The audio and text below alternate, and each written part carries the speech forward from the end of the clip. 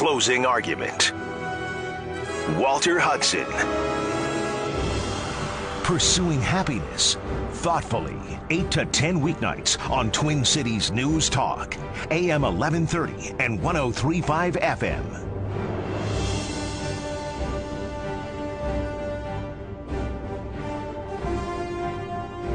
The task I have before me in this opening here is to complain to you about how hard my life is and somehow stick a landing wherein it's actually of value to you.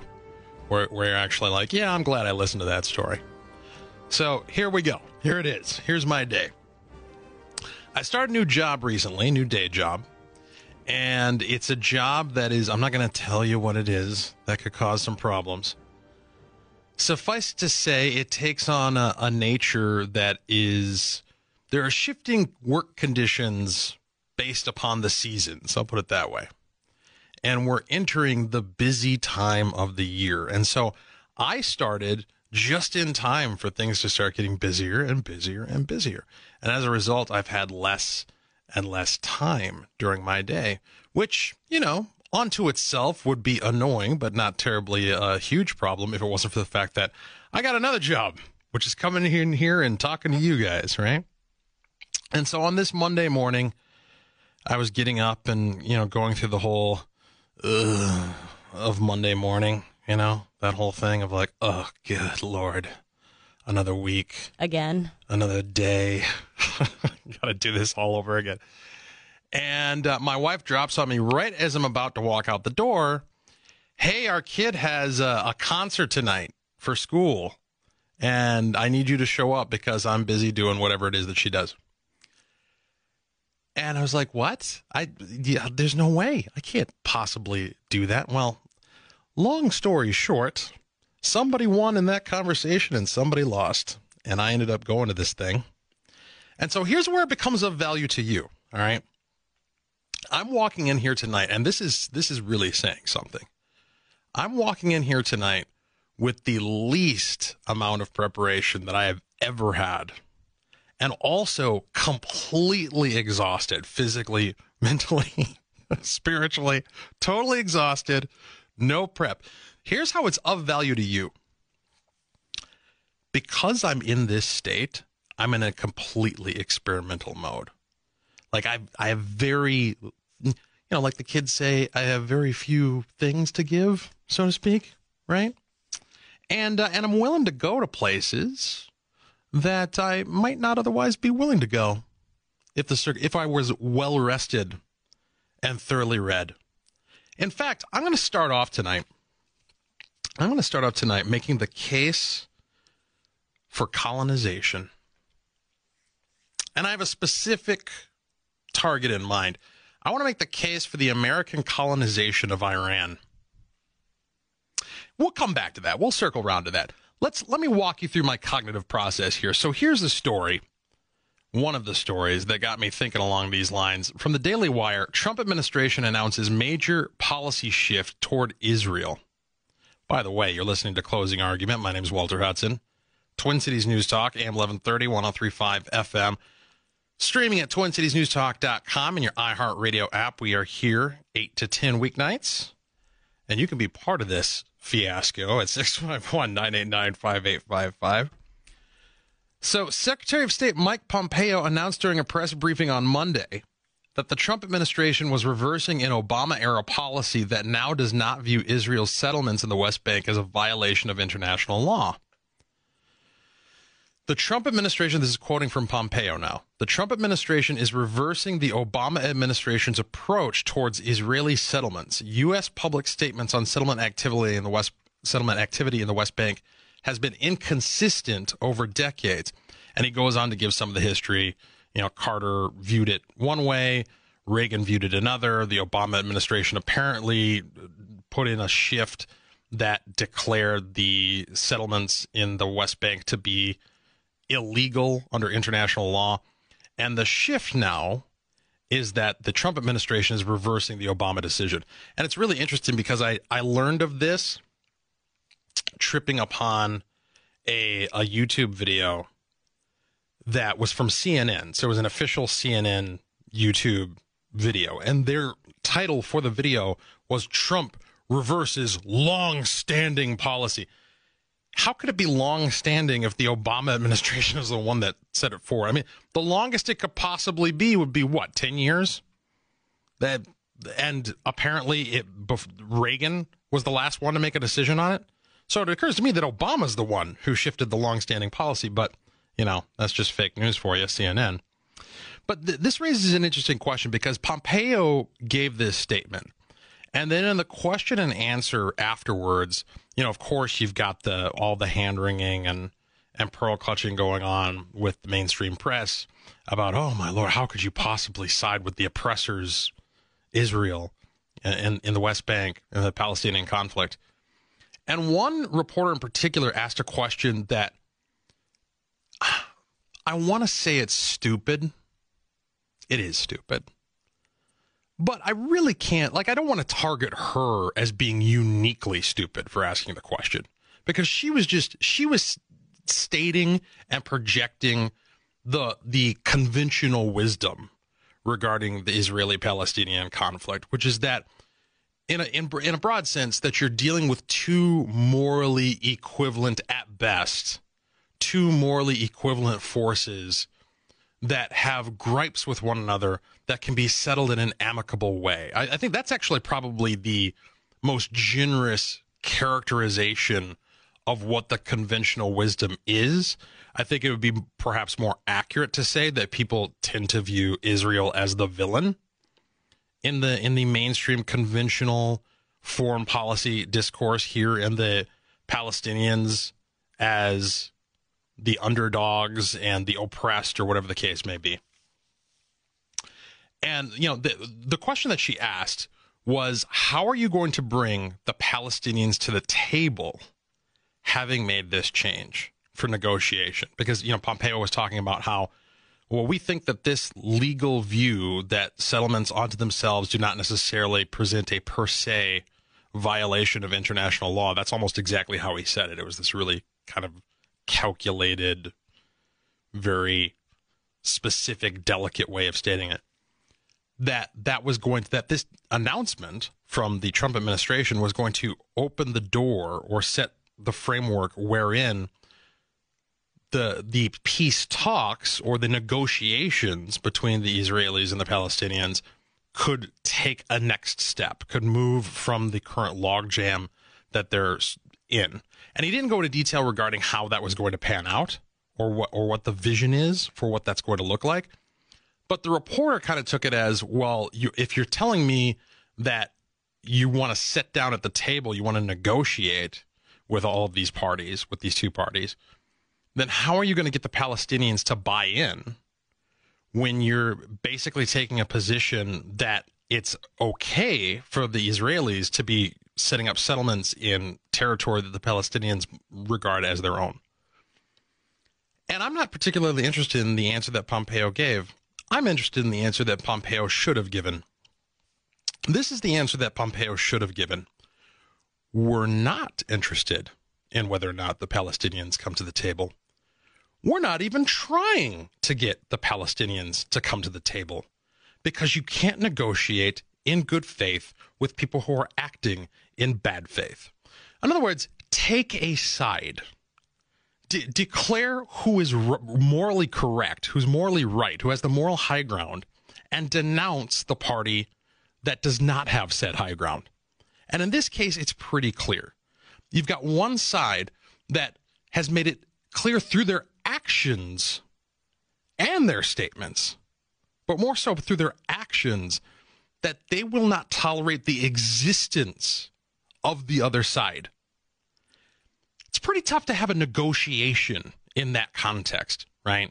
And so when you're dealing with folks who are anti-life and anti-decency, there's no basis upon which to have a good faith negotiation that's going to be productive and get to peace. When peace is not what they're looking for, when peace is not their objective, when the only type of peace they're actually interested in is that which comes after you have utterly defeated the targets of your ire and grind them into dust, if that's the only piece they're interested in, then that is an untenable position to move forward with. And I think that this type of thinking, because, you know, the whole conflict between the Israelis and the Palestinians strikes me as an example, perhaps the example, of this weird social tendency that we seem to have in the modern world of pretending that conquest is not an actual thing. And this kind of brings me back around to the whole provocative idea of colonization and bringing back colonization. Because, you know, it seems to me that the only way to actually affect peace in the face of evil, in the face of an aggressor, in the face of people who've declared their intention to destroy you or to destroy your way of life or to take that which is rightfully yours, the only real way to ensure peace in that scenario is to defeat them. To defeat them and to leave them wholly incapable of ever making good on their thoughts ever again. And historically, that's how it's worked, right? When two forces have come in conflict with one another, typically they go to war. One side wins, the other side loses, and you have peace. Peace comes after the resolution of the war. Ever since World War II, we've been proceeding under this bizarre notion that there's some newfangled way, that we've come up with a new way of doing things that's somehow going to maintain the peace. And it doesn't involve conquest. It doesn't involve winners and losers. It involves the UN, ? It involves negotiations with international cabals. It involves declarations of the intricacies of international law from third parties like the United States. No, that none of that has worked. This is the one thing everybody will admit to is that none of this has worked, right? There is no peace in the Middle East. There has been no resolution. There's been no movement. It's been one of the top policy priorities of every presidential administration going back to when I was born and several administrations prior, basically since the existence of Israel. This has been a policy priority of, we got to sit down. This is going to be the year. This is going to be the term. This is going to be the president, the administration that turns it around, that makes a difference, that helps resolve the issue through talk. And here we are decades and decades and decades later, and nothing has been resolved. Well, that's because you shouldn't try to reinvent the wheel. We know what will work, and it's the complete and utter defeat of the enemies of life and peace. Which, again, brings me full circle to my idea regarding colonizing Iran. We'll get into that one when we return. 651-989-5855. Closing argument. My name is Walter Hudson. Twin Cities News Talk, AM 1130, 103.5 FM, TwinCitiesNewsTalk.com. When I'm with you, it doesn't matter where we are. Did you guys catch that? The morning show is going to talk about how to decolonize your Thanksgiving. It'd be an interesting game to play of, you know, here's the headline. Now you tell me the story before you actually read it. Like, what do you think is going to be included in this article? That'd be an interesting game to play. In that one in particular, the whole notion of colonization, you know, we're going to circle back around to that because I think there's clearly a negative connotation in the term colonization. It's thrown away or it's thrown around with the same sort of weight that you would expect to go with a word like racist or bigot or, you know, fill in the blank phobe. It's almost thrown around like as an accusation. Oh, you're colonizing this space or you're colonizing this institution. I want to engage in a little bit of defense of colonization here momentarily. But first, let's take your calls. 651-989-5855. Closing argument. My name is Walter Hudson, Twin Cities News Talk, AM 1130, 103.5 FM. Let's talk to Greg in Minneapolis. Welcome to the program. Oh, hi. Hey. I just wanted to make a comment. I'm not a war expert, but that makes two of us.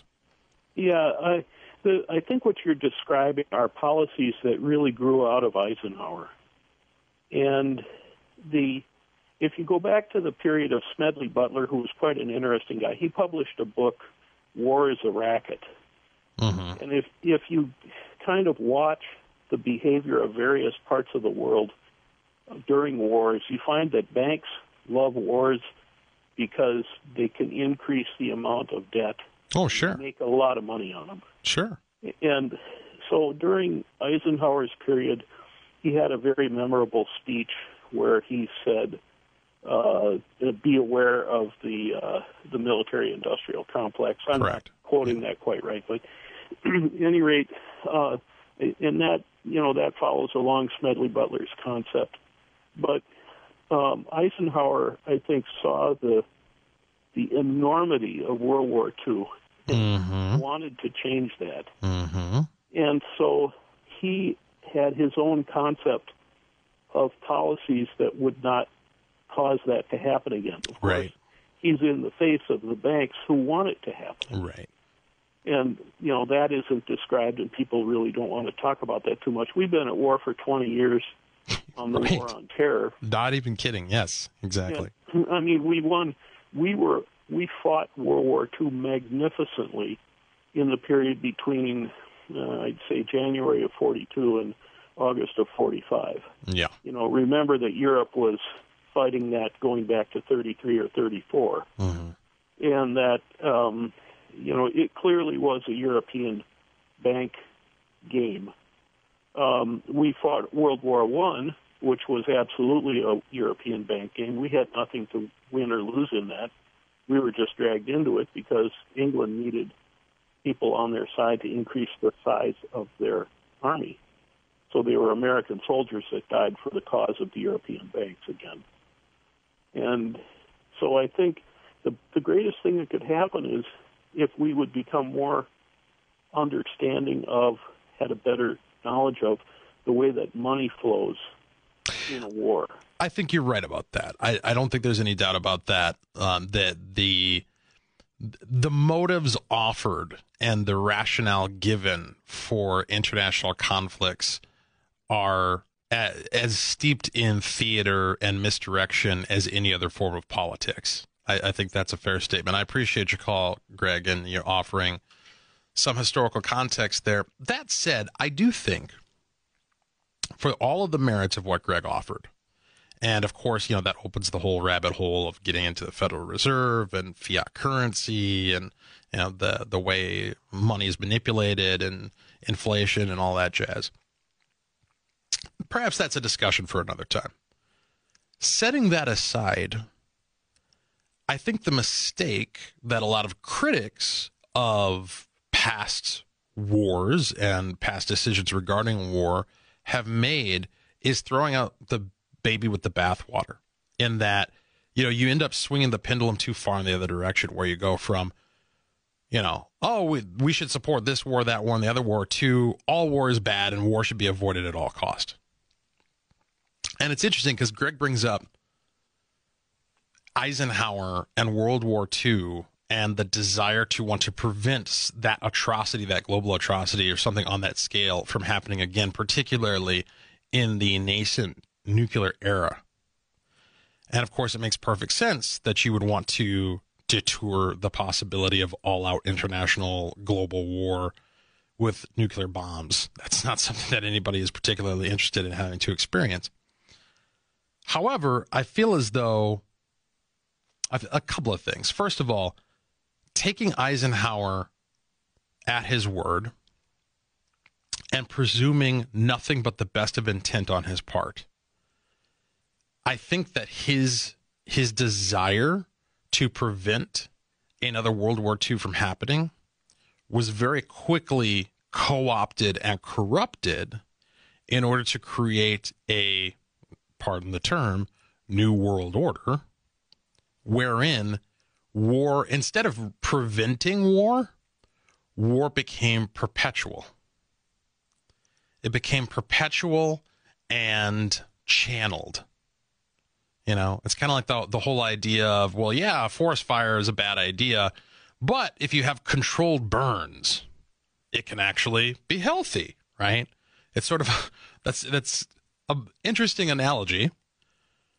I don't know how perfectly it matches the reality, but I think there's something there. I think there's something to that analogy. The idea that the approach that the international muckety-mucks have taken since World War II, the cognitive rationale and justification for the United Nations and these processes, these proxy wars, the Cold War itself, how everything has gone since then, has been this idea of, well, we don't want to have an all-out global world war. We don't want to have World War III. But if we have little release valves, let war flare up here, flare up there, channel it to these particular parts of the world, have it confined to these particular purposes, almost directed. If we can direct its energy in such a way as to actually benefit us, to benefit the establishment, to benefit those who are making money off the system, well, then that might actually be a good thing. And so I think it's disingenuous, this idea that we're the quote unquote peace processes. We started off talking about Israel and Palestine and this change that the Trump administration has made to their view of the legality of Israeli settlements. The idea that the peace process is actually intended to create lasting, stable peace. I think there's a little bit of deception going on there, a little bit of undisclosed intent, to put it as gently as I possibly can. But then on the other side of that, I think that same motive, that desire to not see war on the scale of World War II ever happen again, I think that fueled what I regard to be the greatest generation's greatest mistake. The greatest generation's greatest mistake, in my view, was sheltering their children from the realities that they had to endure. And this is kind of a generational cyclical thing that happens where, there are different types of generations that cycle throughout the centuries. And, you always get the one that has to deal with the great ordeal, whatever that is. And then they try to shield the next generation from having to experience what they experience. And then that creates a generation that has a very particular set of personality traits. And then that has an effect upon the generation after that, which has an effect upon the generation after that. And then you end up coming full circle. And the cycle goes about 100 years. There's somebody who wrote a book along these lines. The title escapes me off the top of my head. But it bears out under analysis. And I think the greatest generation's mistake was trying to, in an effort where they were confronted with a reality that they had to address because it was right there staring them in the face, and there was no getting away from it. And so they sheltered their kids from realities in order to protect them. And as a result, you ended up getting progressive generations that were further and further removed from the necessity to negotiate reality, which brings us to where we are today. When we come back, we'll take your calls at 651-989-5855. But I do want to finally come full circle to this whole idea and unpack this idea of why we ought to be taking a serious look at becoming truly a colonial power once again. The United States has been accused of being an empire for quite some time, and accused of colonizing the world in various ways. Well, there's colonizing, and then there's colonizing. And I want to dare to, in this safe space, this safe cognitive space where there's nothing at stake, none of us are policymakers here. Our discussion isn't going to change the world tonight. We can talk about whatever, doesn't mean it's going to happen. Let's allow ourselves to go to that space of what would colonialism in the 21st century, led by the United States, actually look like, and is there a moral justification for it? Closing argument. My name is Walter Hudson, Twin Cities News Talk, AM 1130, 103.5 FM, TwinCitiesNewsTalk.com.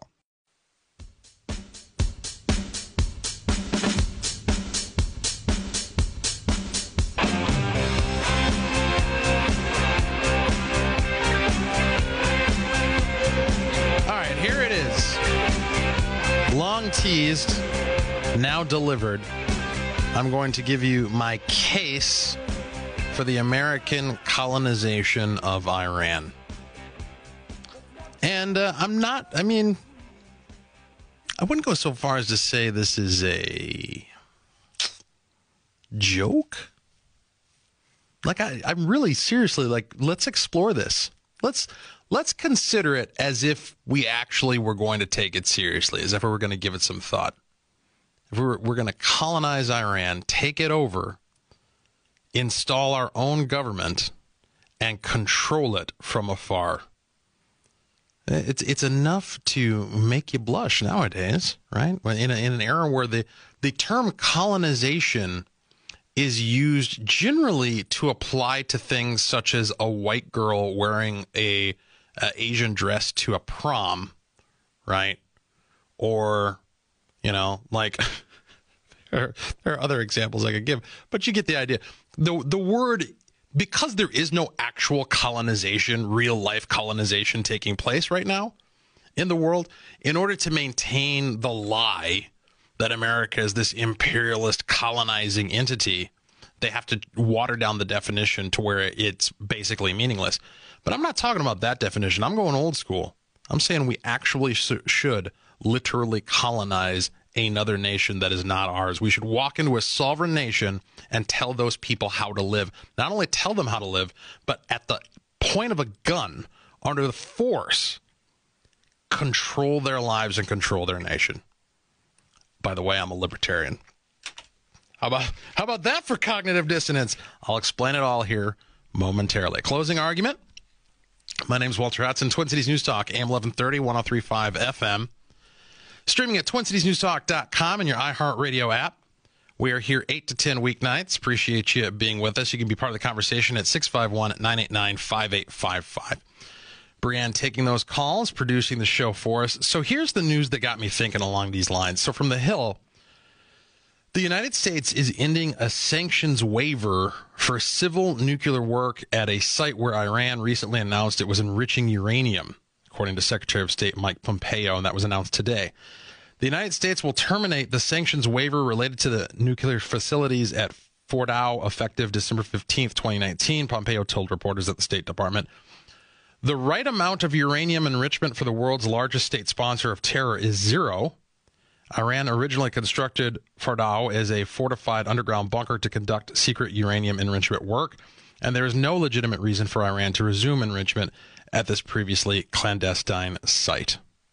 And so that's the news that got me to thinking, right? And it also comes in the context of what we talked about at the beginning of the hour, which is the policy change, which was announced at the same press conference by Pompeo, to regard Israeli settlements as not being a prima facie violation of international law. And it kind of raises a similar question in the sense of, okay, how long are we going to do this dance, right? Like, how long are we going to pretend that economic sanctions are going to solve this problem? If you've got a regime that has declared its intention to disrupt the international order at the very least, that is the least of their ambitions, to potentially, through their proxies, enable the destruction of American lives, the destruction of American cities. This is their plan. This is their desire. And they're enriching uranium. And your capacity to control what they do with that uranium is extraordinarily limited. It occurs to me that sanctions are not going to do the trick, right? Like, if they're hell-bent on going through this process, after everything that we've been through, all the song and dance, all the routines that we've put ourselves through over the decades, trying to get Iran to, as Pompeo put it today, be a normal nation, which I really appreciated that language. We just really want them to be a normal nation. Yes, that's true. Yeah. Which, see, that's very similar to the whole Israeli-Palestinian thing, right? The question you need to ask yourself is, if they did what we wanted, what would that look like versus if we did what they wanted? So if they did what we wanted, they would be a, quote, normal nation, which is to say they would respect the individual rights of those living within their borders. They would respect the sovereignty of the nations around them, including the nation of Israel. And they would become economic partners in a free market and international trade. That's what they would do if they conceded to our demands. What we would do if we conceded to theirs is die. That's what we would do. So that tells you where that's the moral calculus right there, right? We are good, they are evil. We are right, they are wrong. So what does this have to do with colonization?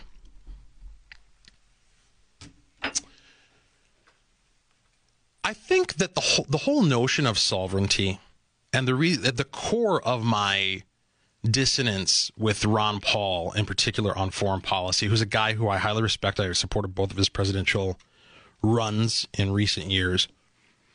But the one area where I'm in most disagreement with him is the area of foreign policy. I think the fundamental conceit of Ron Paul and those who think like him along these lines is that every nation has a morally equivalent claim to sovereignty, right?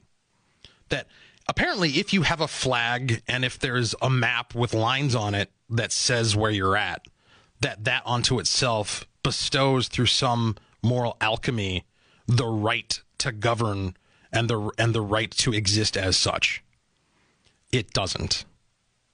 In order to have the moral claim to national sovereignty is no different than the moral claim to individual sovereignty. It is dependent upon two things. One is your existence, but the second is respect for the rights of others.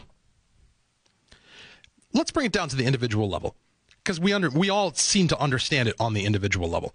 If an individual were to decide onto themselves that they were no longer going to respect the right to life or the right to property of those around them, we would quickly identify that person as a criminal and we would treat them as such. And what would that mean? It would mean, at the very least, that we would take away their freedom, right? We would jail them, at the very least, in order to protect others, in order to protect people who are innocent from being harmed from the person who is not respecting other people's rights. How is it any different nationally between nations? The answer is it's not. It's morally exactly the same. And so if a nation like Iran has demonstrated over many decades that it has no intention whatsoever of behaving in such a way as to respect the rights of both those who live within its borders, its own jurisdiction, and the sovereignty of the nations around it, and has designs on fomenting chaos and destruction and potentially blowing up an American city and this, that, and the other thing, and proxies for terror, the leading state sponsor of terror in the world. If that's the type of nation they are, then why should they be allowed to remain a sovereign nation? My contention is they shouldn't. And we would have every moral right to move in there, kick out their government, install our own, and basically take them over.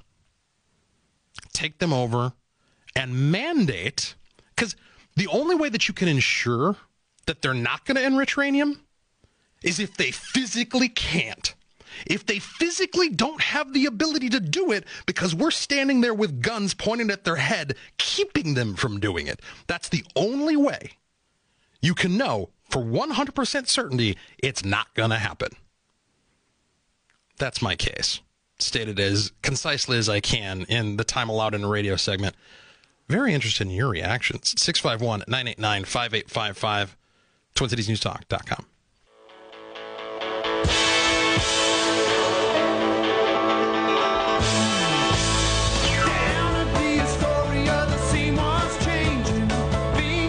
I did not get the enthusiastic landslide of agreement that I expected to my unconventional proposal of making Iran an American colony. Laid out the case in broad strokes for the self-defense colonization of Iran in order to ensure with 100% certainty that they are not enriching uranium, and they are not going to, through their proxies and through their subsidization of terror, end up causing harm to American citizens and potentially destroying an American city. We'll start with the feedback from Liberty Hour, loyal listener. Often contributes to the program via Twitter. He says the answer is not foreign entanglement, taking sides and inviting blowback. USA should not subsidize one's colonization of another, nor should we subsidize the colonization of our homeland with refugees from these ancient perpetual conflicts. And the nut of that is very evocative of the type of thing that Ron Paul, and to a lesser degree Rand Paul, would say. Right, that we shouldn't entangle ourselves. George Washington, right? We can invite him into the conversation as well here. We shouldn't entangle ourselves with foreign entities. And of course, I agree with that. But again, I go back to my point. Like, I agree with that in principle, right? That, of course, we shouldn't get involved in affairs that have nothing to do with us whatsoever, where we have no discernible interest in terms of defending ourselves and defending the rights of our citizens. But the context required in order to mind your own business, other people have to mind theirs. That's the only actual social contract that exists. I'll mind my business, but you have to mind yours.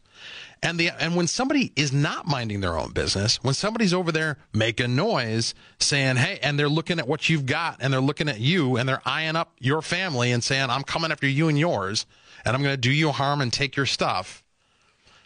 If your answer to that is, well, I don't want to get entangled, it kind of goes back to the old Aragorn line in Lord of the Rings, right? War is upon you, whether you would invite it or not. You have to acknowledge the hostility that is being expressed towards you, not just put on blinders and pretend it doesn't exist.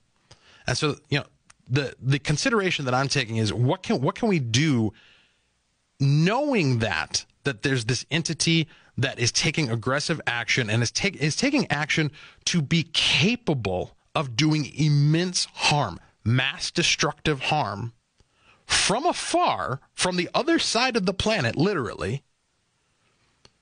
They're making efforts to make that happen. It'd be one thing if we were just dealing with conventional warfare, then we can consider ourselves, because that's the thing, is when George Washington made his statement, there was an ocean between us and foreign entities. And an ocean meant a lot more back then than it does now. We're living in a different world. And we got to take into consideration the modern context. All right, let's get through some of these calls as quickly as we can. Dom in Maple Grove. Hi, Walter. I'm kind of surprised why the FCC hasn't called you and asked you about this controversial topic you're taking on. Well, they're not. It's a government. They don't work that fast. I know, but it's interesting, really interesting topic because, I came from a country, India, which was colonized for almost 200 years. Right? Yep, right. Yeah. We have a lot of people have mixed feeling about it. But, Iran is already somewhat colonized involuntarily. If you look at it, the people have an admiration for everything American, movies, burgers, whatever. The politicians may not want it to be colonized, but the average Iranian probably would welcome it. I mean, I'm saying this is my speculation, because of their desperate economic situation, which is basically what happened with India when the British came in as traders and colonized India, and saying, well, we're going to just trade with you. And then a couple of years later, hey, it looks like you got a lot of resources. And, we're going to take what we can. Yep. And they stayed for 200 years. Yep. But is colonization a good thing? There's a lot of politicians in the British Parliament today that are of Indian origin. They're taking the British, the government to task, and they're going up there giving speeches about you guys screwed us over for 200 years. Yeah. And so that's they do have good relationships with India right now because of it being a part of the Commonwealth, but the idea with which British came to India was like, you guys are primitive, tribe. We're going to make you into a civilized society, which is what they still think. So I don't know. There's not a clear-cut argument as to, is colonization good or bad?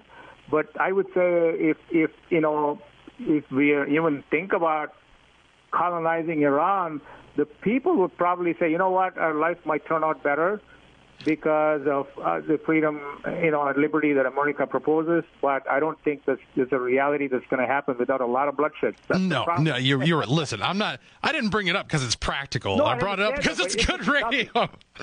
But yes, I appreciate the call and the insights, Dub. You're absolutely correct. And he brings up the essential question, right? Of like, well, we've seen this movie before.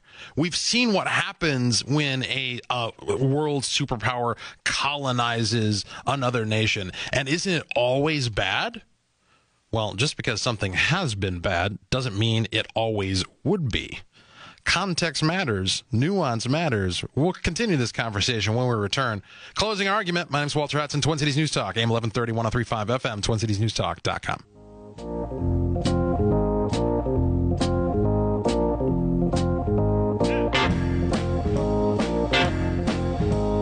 There's at least a couple of the stories I want to get to tonight, and they're seemingly have nothing to do with one another, but they're similar in theme. They're similar in tone, and that they both seem to illustrate that we may be turning a corner culturally, which is very, very good news. We may be getting to a point where the culture at large, including in the mainstream, is starting to get sick and tired of the hardcore left and their tactics and the social justice nonsense and the wokeness.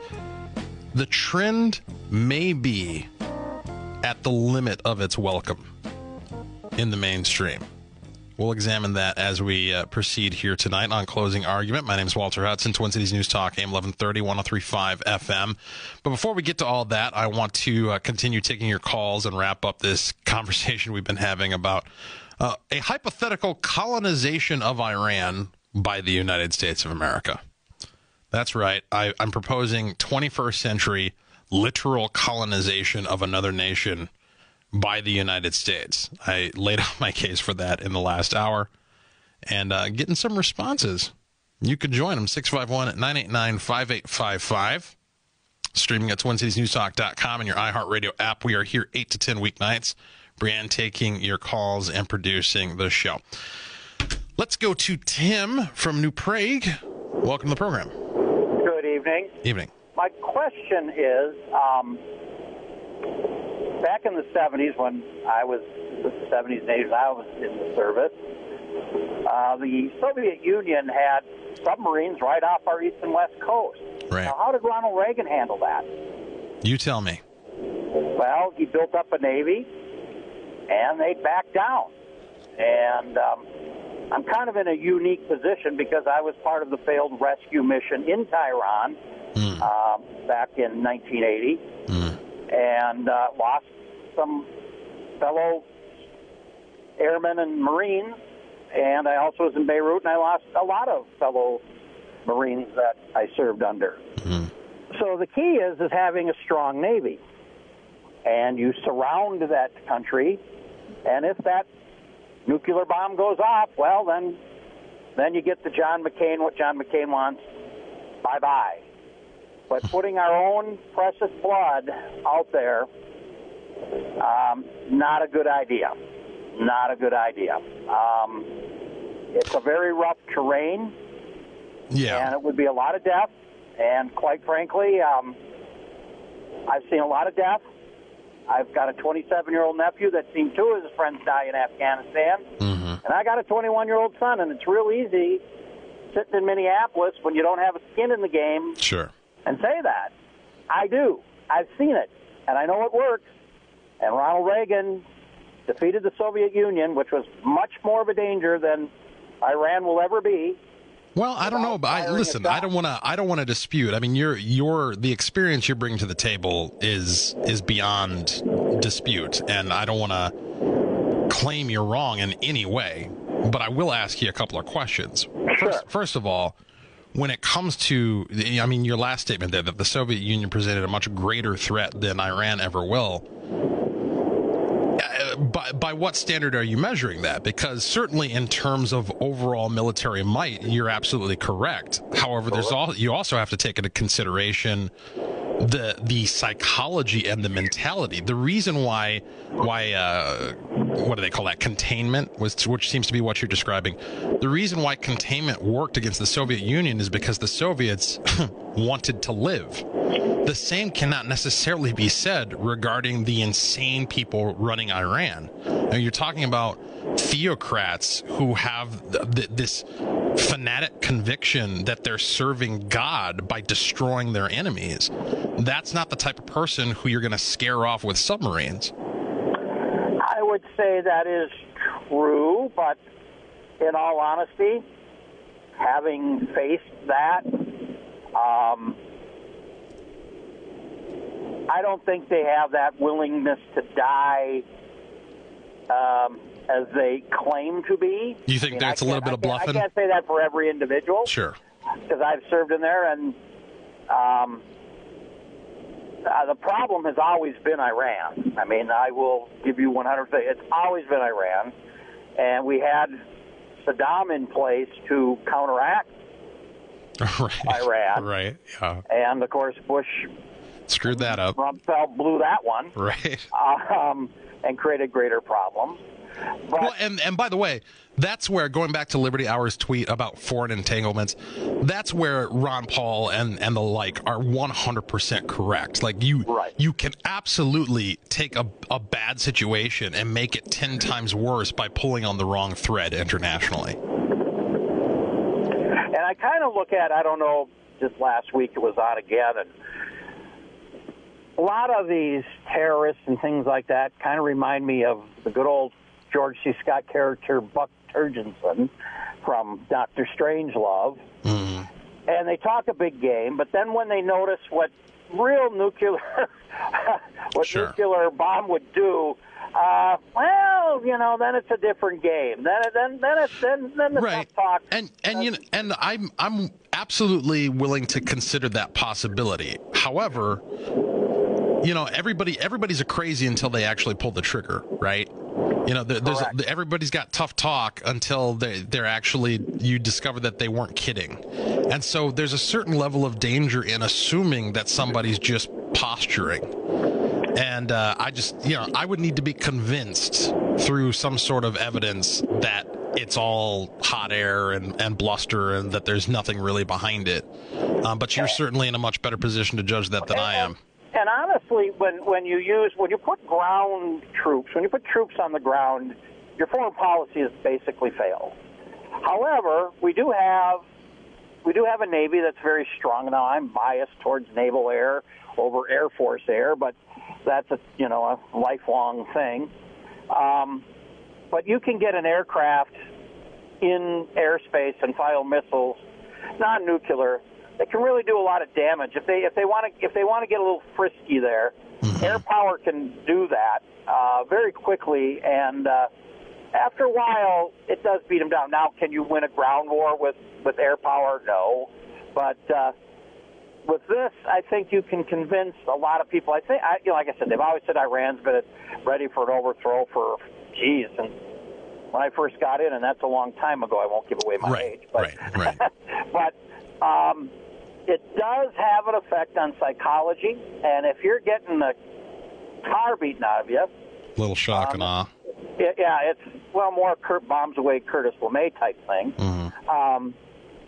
That does do a lot of damage. Now, will it beat them into submission? But no, but it does change a lot of things, and I'm pretty confident that we know, and you said this in your argument, which was a very reasoned argument, that we know where they are, we know what they're doing, and I think it would not be a stretch that we could take it out one way or another if it got to a certain point. You're saying targeting the uranium enrichment facilities?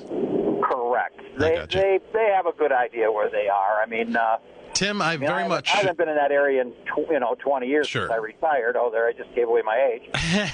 That's all right. We appreciate it. I appreciate your commentary and very much thank you for your service, especially, and thanks for calling in the program. I want to hear from Sam in Plymouth here as well before we have to go to another break. Welcome, Sam.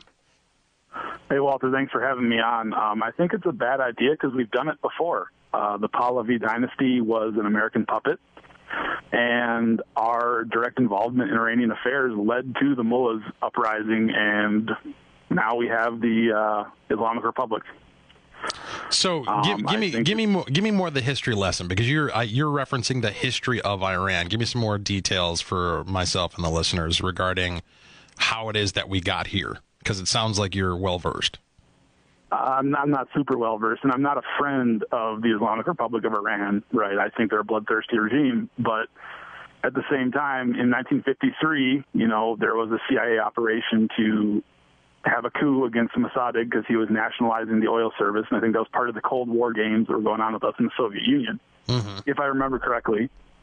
And we installed the Pahlavi dynasty, right? The Shah. And the Shah was a brutal dictator who destroyed dissent and put people in secret prison, torture, all the stuff that, a lot of dictators over there do. And that led to the Ayatollah Khomeini being able to take power. I feel obligated, and I'm very glad you called and made this point, because it presents the obligation for me to draw a distinction between what I'm suggesting and what you're citing as a historical example. Because one thing I'm not saying is that we should install a brutal dictators to subjugate the Iranian people. What I'm saying is that we should, through force, install a government that is going to ensure that both the individual rights of the Iranian people and the national sovereignty rights of rights respecting nations, both in the area and globally, are protected. And so this differs from, because when we had that call from Dom, and I appreciate you contributing to the program, Sam. When we had the call from Dom earlier, who of course hails from India, and of course India has this history of colonization with Great Britain. That's another historical example of colonization where the motives were to extract resources, right? And this is the problem with the way the United States has done things, is that to the extent we've been colonialists, to the extent we've been imperialists, we've done a really bad job of doing it. Because an actual empire doesn't just put in a puppet government and then say, to hell with it, whatever happens, happens, and we don't care what the consequences are to the people who live there and the region and the generations that follow. A real quote-unquote empire, like the Roman Empire, right? They would go in and they would install a government to make that place more like Rome. That was their whole point. And, obviously there are limits to how far you can expand that type of arrangement.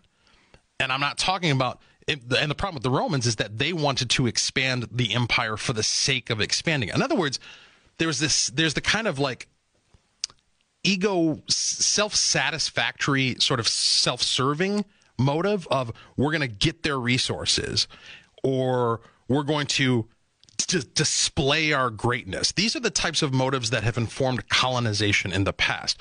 What I'm suggesting, in a sense, is something new. It's both new and old. It's a fusion of an old way of doing things with a new motive. And the new motive is we affect peace through the neutralization of threatening regimes. Not with the goal of controlling other nations in the long term, but with the goal of creating a stable world wherein we're not facing people who want to kill us on a regular basis. Now, does that come easily? Does that flow naturally and easily from human nature, and certainly from historical examples? No, it does not. It's a high ideal. And that's why it's something that we can talk about within the safe confines of a talk show. When we come back, I want to get into talking about which one of these do I want to tackle first. There's the Colin Kaepernick thing. Of course, we got to hit that.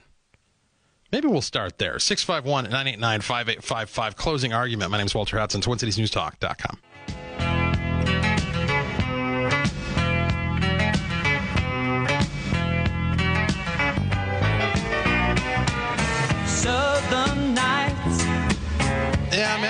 hard time deciding which of these two stories to go with, but they both serve the same overall point, which is that I suspect, and I'm almost reluctant to say it out loud because I might jinx it, but I have this sense that something is changing in the culture.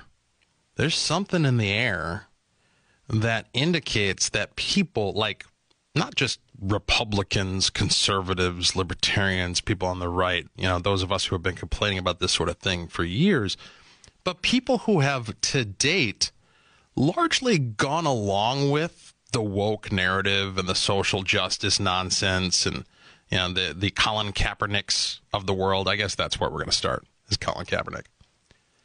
People who have previously been like, yeah, that guy's got a point when he takes a knee during the national anthem.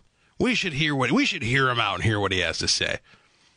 There seems to be a turning point past which mainstream voices are starting to realize, yeah, I don't think we can go along with this anymore. This is starting to look like a bit of a clown show, and they're starting to push back.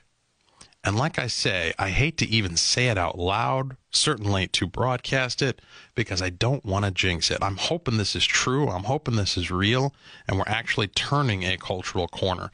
Closing argument. My name's Walter Hudson, Twin Cities News Talk, AM 1130, 103.5 FM, 651-989-5855. So, let's see. Let's talk about because I'm sure you guys have heard by now the whole deal with Kaepernick. In a nutshell, for some reason, he was given the opportunity to try out for NFL teams after 3 years of not being in the NFL, 3 years of not being on any team. He was provided with an offer by the league to do a workout where there would be scouts representing, I believe, most, if not all, of the NFL teams. And he could try out, basically, and see if any of them were interested. And my understanding is, you know, I'm not a, as you have, longtime listeners will be able to tell you, I'm not a sporting guy. I'm not a sports person. So, you know, forgive me if my summation of the situation here doesn't meet ESPN standards, whatever the case may be. But apparently, the teams were granted some sort of anonymity whereby Kaepernick and the public would never know if a team passed on him, so that there could be this plausible deniability. So it was set up in such a way as to give Kaepernick an opportunity to try out and potentially be on an NFL team without the teams being exposed to the muck of having to deal with the politics that come along with Colin Kaepernick. Well, that wasn't good enough for him. And Matt Walsh over at the Daily Wire sums it up this way. He says, I am not aware of any other case of the NFL holding a private mid-season workout on a Saturday, the day before a game, no less, attended by 25 scouts for a backup level talent who's been out of the league for 35 months. Yet that is what Kaepernick was given. There's no conceivable football reason for the NFL to go to these lengths for Kaepernick. And preceding this, he goes into detail regarding Kaepernick's lackluster career. He's not a star player and never was a star player. And even if he was a star player, it would still be highly unusual and probably unprecedented for the league to stage an event of this sort just for him. But it wasn't good enough for Kaepernick. The Nike salesman pulled out at the last minute, apparently deciding sometime on Saturday morning that he needed the event to be open to the media. Apparently he wanted to bring his own camera crew, and he wanted to be able to grandstand and, you know, make a display of himself in this whole thing. The NFL didn't want media, never agreed to have media, and for perfectly understandable reasons. They weren't looking to host a Kaepernick-a-palooza media spectacle in week 11 of the regular season. They weren't going to play host to a televised PR stunt for an out-of-work 32-year-old former bench rider. Why would they? How could any sane or reasonable person expect them to? And Matt Walsh goes on to make his case under the headline that Kaepernick is a con man and not a football player. And you would expect that type of commentary from someone like a Matt Walsh, right? Or from someone like yours truly. But here's the thing. It's not, that reaction is not confined to right-wing commentators. Also from the Daily Wire, after former San Francisco 49ers quarterback Colin Kaepernick held a workout on Saturday, ostensibly to impress NFL teams, because he held his own private workout after canceling the NFL's official one, sports analysts from ESPN and CBS speculated that Kaepernick shouldn't wait by his phone. No one is going to call him. As Cleveland.com reported, speaking on Monday's edition of Golic and Wingo, ESPN's Mike Golic opened, does Colin Kaepernick really want to play football? As much as everybody's applauding you for taking over the narrative, you cost yourself. If your goal was to play football, in my opinion, you cost yourself by not performing in front of 25 teams. Congratulations, you controlled the narrative, and then you basically said the NFL should stop running scared afterward. And I don't think there's a team out there that is going to bring you in and sign you. Former Jets head coach Rex Ryan added on ESPN's Get Up, the NFL doesn't have to have this kid play. I'm sorry, what I see on the video is, and then he makes some comments regarding Kaepernick's actual talent. He says, as a coach, you don't want this circus in the locker room. And I'm sorry, but that's what it is. Is it going to be worth all the extra media? You're going to have to a backup quarterback having press conferences. On CBS, the NFL Today host James Brown stated before Sunday's game, Colin Kaepernick missed the opportunity both to return to play and, more meaningfully, to further impact social justice on the broader and bigger platform of the NFL. It's also abundantly clear, however, that there is mutual distrust in the relationship between Kaepernick and the league, its office, owners, and teams, as evidenced by yesterday's fiasco. But that notwithstanding, it was an opportunity, no matter how you cut it, to build a bridge toward a return to the league. 25 teams expressed their interest to come see the workout, and he didn't take advantage of it. Now, history has shown that to move forward, it is most effectively done inclusively to move from protest to progress, and this was a moment missed. And then ESPN's Stephen Smith blasted Kaepernick and saying that, basically saying in essence that he doesn't want to actually be a football player. He just wants to engage in martyrdom. And that's clear. But these are not the types of things that we were hearing from these types of people about Kaepernick up until now. There seems to have been a breaking point, a turning point, where people are starting to turn against Kaepernick. He has outwoke himself.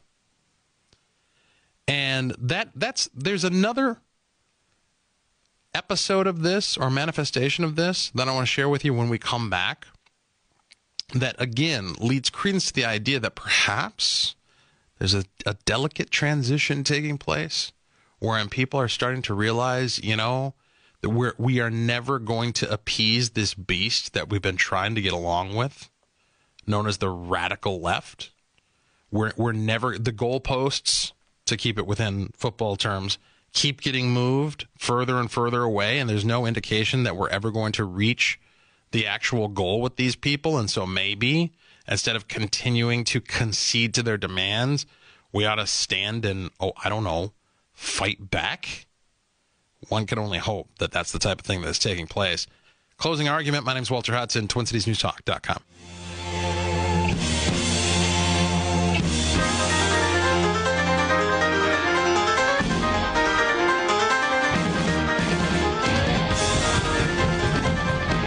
Twin Cities News Talk, AM 1130, 103.5 FM, closing argument. My name is Walter Hudson. Streaming at TwinCitiesNewsTalk.com and your iHeartRadio app. We are here 8 to 10 weeknights. Appreciate you making us a part of your evening routine. You can be part of the show at 651-989-5855. Brianne taking those calls and producing the program for us. I'm in the middle of taking through a couple examples of what I hope is a broader phenomenon wherein the mainstream culture is starting to rebel against the wokeness. People are starting to push back. And maybe the truth of it is that it's not that people are beginning to push back, it's that it's rising to the surface. I think that this pushback largely has always been there. It's just taken the form of unstated grumbling under the breath, right? Of like, this wokeness, social justice nonsense. But nobody dares say it publicly because they don't want to be canceled, right?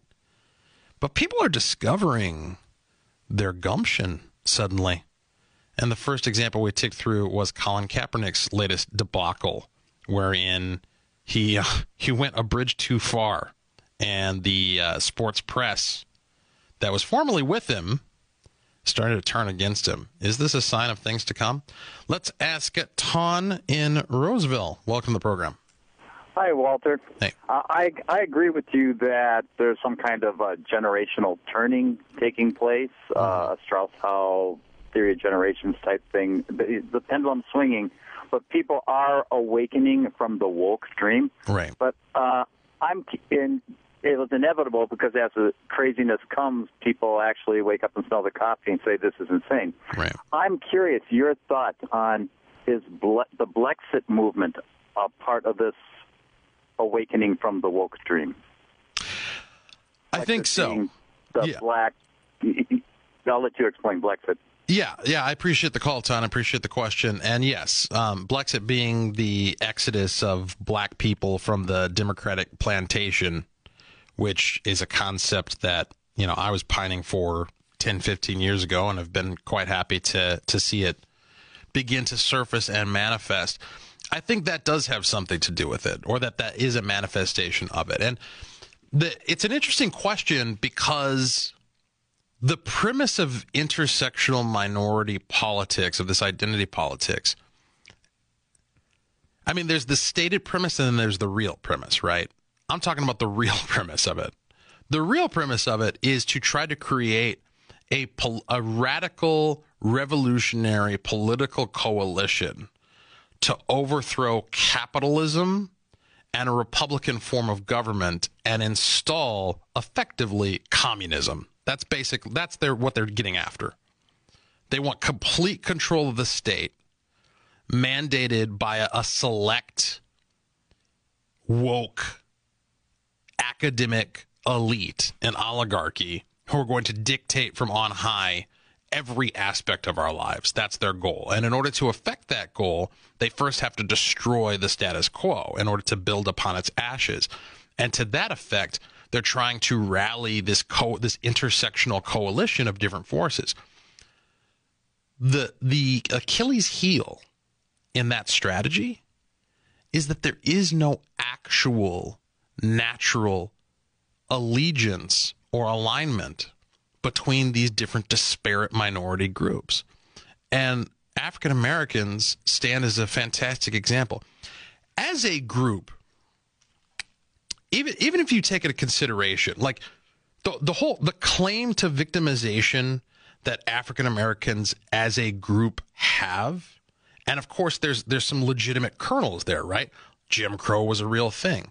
Historical chattel slavery was a real thing. These were real injustices, real grievances, real harms that have in a demonstrable and calculable, articulable effect upon individuals. There's a there when it comes to African Americans. But what does the African American story have to do with the, trans story? Or for that matter, the Muslim immigrant story, right? Like there's this idea of we're brothers in oppression. We've all been oppressed. The whole term, we've talked about this before, the term people of color, it's a dilution of experiences. It's a moral equivocation.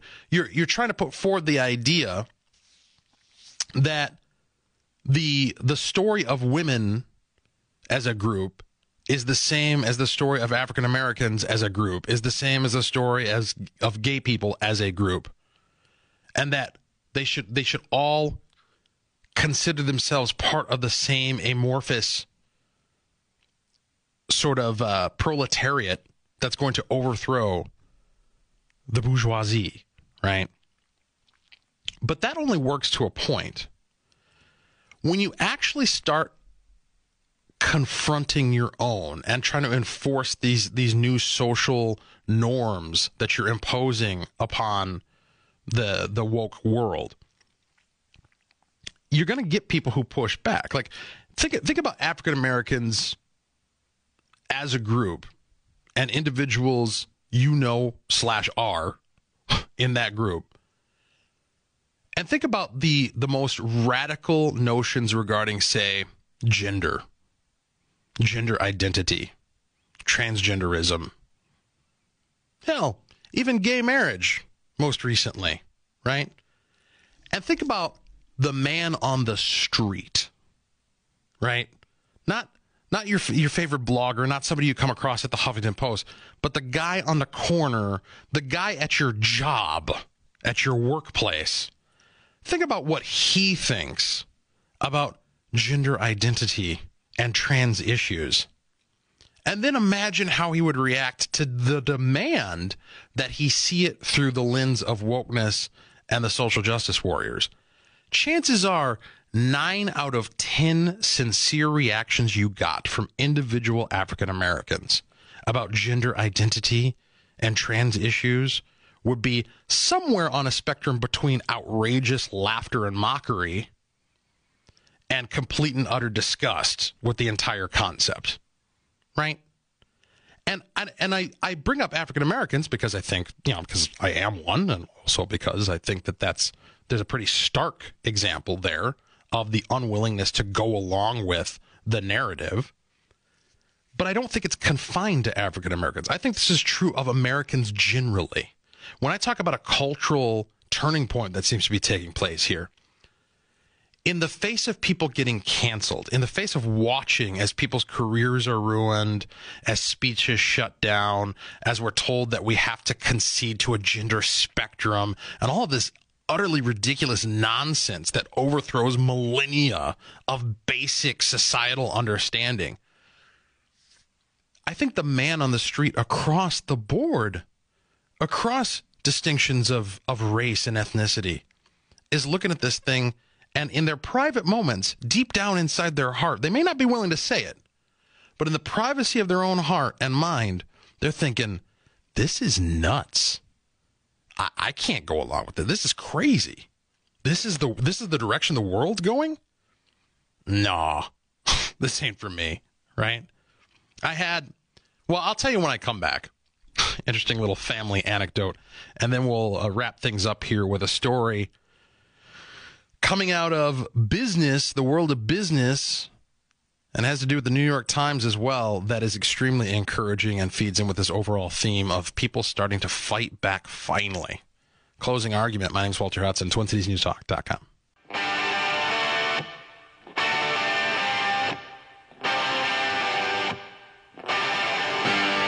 Those crazy nights, I do remember. My millennial cousins-in-law, who, when I met them, were the same age my children are now, are starting to pair off, get married, and have kids of their own.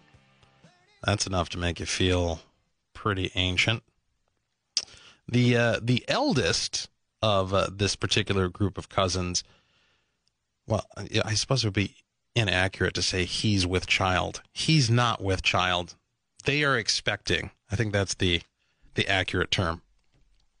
And they were going to have an event or a party gathering of some kind to announce the sex, the gender of their little bundle of joy. And the youngest cousin, the youngest brother in this group, was going to be unable to attend, and he was getting all sorts of grief from his mom about it and from other relatives as well. And the final word on the topic, when he was having this conversation on speakerphone apparently with him, was he was like, listen, he's like, the kid's going to be 18 before it knows what gender it is anyway.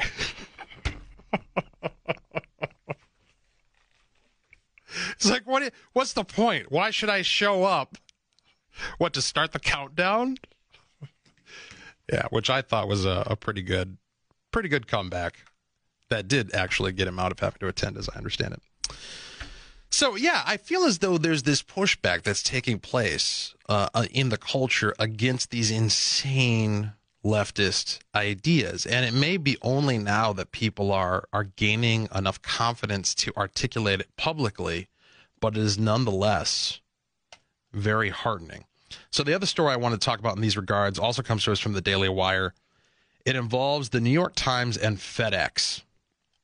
Now, I want to take this a little bit. I want to try to do this in chronological order because what kicked it off was there was a New York Times article that took FedEx to task regarding the amount of taxes that they pay.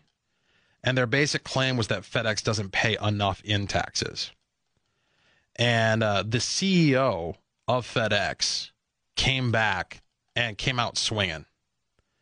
He said that the New York Times article is a deliberate distortion of our company's actions before and after tax reform, because they were trying to link FedEx to Trump's tax policy. FedEx has paid federal income tax every year, including fiscal year 2018. Following the passage of the Tax Cuts and Jobs Act, FedEx invested billions in capital items eligible for accelerated depreciation and made large contributions to our employee pension plans. These factors have temporarily lowered our federal income tax, which was the law's intention to help grow GDP and generate investment in the U.S. The accelerated depreciation deductions are only temporary, with higher depreciation and lower taxes early in the life of a new capital asset. This is then offset by lower depreciation and higher taxes later in that asset's life. And they go on to describe the effect of the tax cuts. That's not the original statement that I wanted to point to, though. However, there was one that was much more salty. And this is FedEx CEO Frederick Smith. He said the New York Times published a distorted and factually incorrect story on the front page of the Sunday, November 17th edition concerning FedEx and our billions of dollars in tax payments and billions of dollars in investments in the U.S. economy. Pertinent to this outrageous distortion of the truth is the fact that, unlike FedEx, the New York Times paid zero federal income tax in 2017 on earnings of $111 million and only $30 million in 2018, 18% of their pre-tax book income.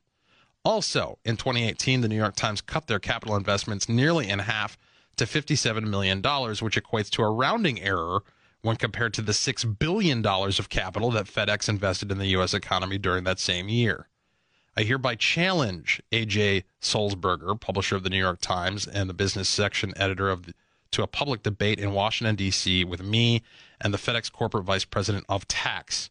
The focus of the debate should be federal tax policy and the relative societal benefits of business investments and the enormous intended benefits to the United States economy, especially lower and middle class wage earners. I look forward to promptly hearing from Mr. Sulzberger and scheduling this open event to bring further public awareness of the facts related to these important issues. That was a statement from the CEO of FedEx in response to the New York Times. Now, this is evocative of when Hank Rearden stood up before a panel of judges in that scene in Atlas Shrugged and basically told them to go to hell. Basically told them, look, you want my metal, you want my factory, you want my company, come and take it, but bring your guns. Show us who you really are. Reveal yourselves for who you are. Now, this doesn't quite have that same level of moral authority, because the case that Sulzberger is making here, or that Frederick Smith is making here, is still a pragmatic one. It's still a matter of social utility. He's arguing, listen, we pay more taxes than you guys do, as if the amount of taxes that you pay is some sort of measure of moral worth. And he's also suggesting we're doing more good for other people through investing in the economy. And that's true. That is true. However, it's not the heart of the matter. The heart of the matter is that FedEx, like any company, like any individual, like any business, has a moral right to their profits. They have a moral right to the wealth that they generate through the production of value, and they have a moral right to retain as much of it as humanly possible and to not be taxed simply for the sake of getting taxed. And that's the case that I wish Smith would make, but I'll take this, right? Because this is a turning point. Because what the left said, why did the New York Times write the article in the first place? Right? They're following a model that has been working up until now, which is browbeat companies, browbeat figures of note in order to get them to comply and put them in line. And there has been nothing but acquiescence and appeasement in response up until this moment. Perhaps this is a turning point past which businesses who are finally sick of it, you see it too with the likes of Bill Gates pushing back against Elizabeth Warren. People are waking up that you can't keep appeasing somebody who wants to destroy you. TwinCitiesNewsTalk.com.